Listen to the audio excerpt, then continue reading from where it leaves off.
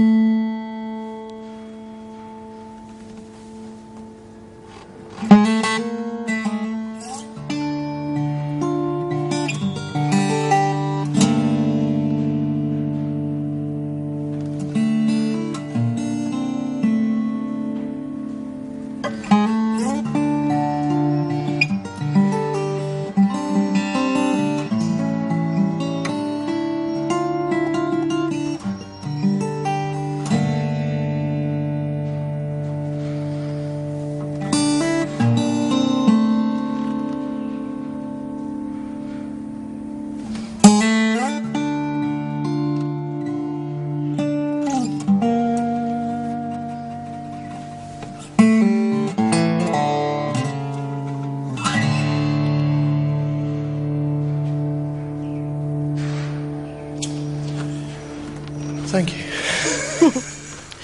Gorgeous stuff. That's in fact the guitarist Michael Watts from the UK. He's an award-winning guitarist and recently took that particular guitar, finally finished with it. And who made it? Well, the person who made it is a South African. His name is Matthew Rice. He's a co-owner, designer, and inlay specialist at something called the Luthier Casimi Guitars. And they are made in Cape Town by a duo. And that particular guitar has been well sought after, including by Michael Watts, the award-winning guitarist. Matthew, thank you so much for joining us. Thank you. Geez, I mean, there's something to be said listening to someone like Matthew Watts going, right, let's just test this guitar out. How does it feel when you get these international requests for your guitars? Well, it's a wonderful thing. It's incredibly rewarding work. That guitar was built specifically for Michael. And it was designed from the ground up for him. So, you know, as he put it, it was kind of like wrapping a box around a sound that didn't exist yet. So that was our job, and he's very happy with it, and it makes us very happy to see him so happy. Okay, how does that work? You say it's built specifically and designed specifically. What happens? The guitarist comes to you, and I want a guitar which ... and you go, okay, fine. Let's take the ... and how do we fix that? Something like that. So it's a little bit like going to a fine tailor and commissioning a suit.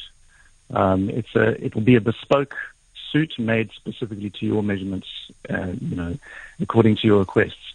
And that's how it works with bespoke instruments as well. So, each musician has their own particular physical dimensions and their own particular requirements for sound, their own particular maybe aesthetic requirements. And so that's what we do. We take what we do and we fit it to what they do. That's probably the easiest way to put it.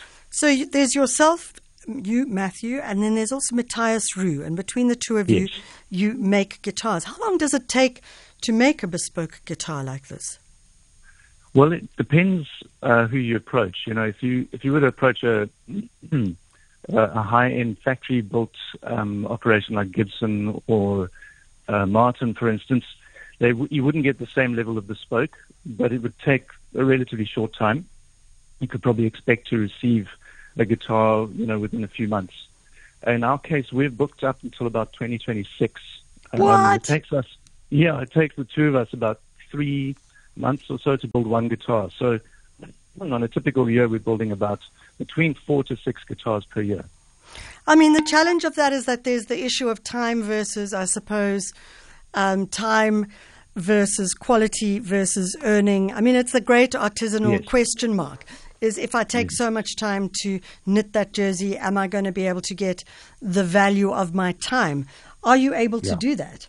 It's the business model is always a challenge in the artisanal world.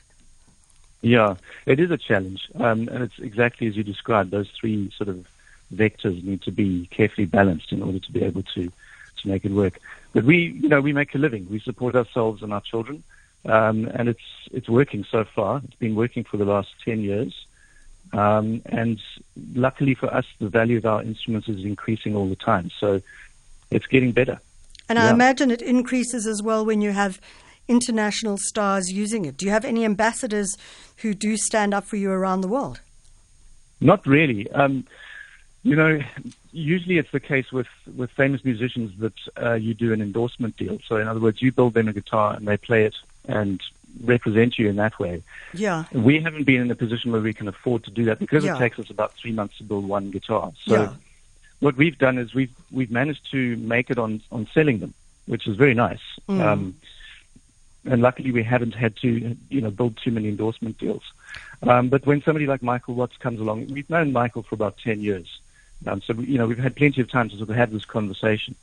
And the guitar itself was, the project started more or less 3 years ago. We started talking seriously about building him a guitar. It's going to be wonderful having him out there representing us. Another artist that we have out there is Guy Buttery from Yes, of course. Yes, he was one of our earliest commissions that we built. I can't remember exactly when. It was probably about 8 years ago or so that we built his guitar. Yeah. I suppose in closing, the big question would be scaling. Is this something that you feel you could scale by bringing in other people, training other people, or is it currently just the two of you and your passion? I think it's going to stay that way. Yeah, it's going to be the two of us and our passion. Yeah. Fantastic. Matthew, I want to say thanks so much for joining us. It's a wonderful idea, and it's just I love the idea of something being made from scratch. And as you say, 3 beautiful months of beautiful design, music, and craftsmanship. So well done. It looks amazing. That's Matthew Rice. He's the co-owner, designer, and inlay specialist of Luthier Casimi Guitars. And in fact, they've got producing guitars for a variety of other musicians as well. And you just heard of Guy Buttery as well. That's it from us. We are out of here. And I want to say thanks to our team, Ndu, Julian, Ndosh, and Lyle, for making sure that everything rolls on track. It's a good one. And of course, I want to say thank you to you. You're always such fabulous team players and great listeners. So we enjoy it when you do participate in every possible engagement on the show. We'll be back again tomorrow between 7 and 10, same time. So we're out of here. It's no longer good morning. It's now goodbye. This program is brought to you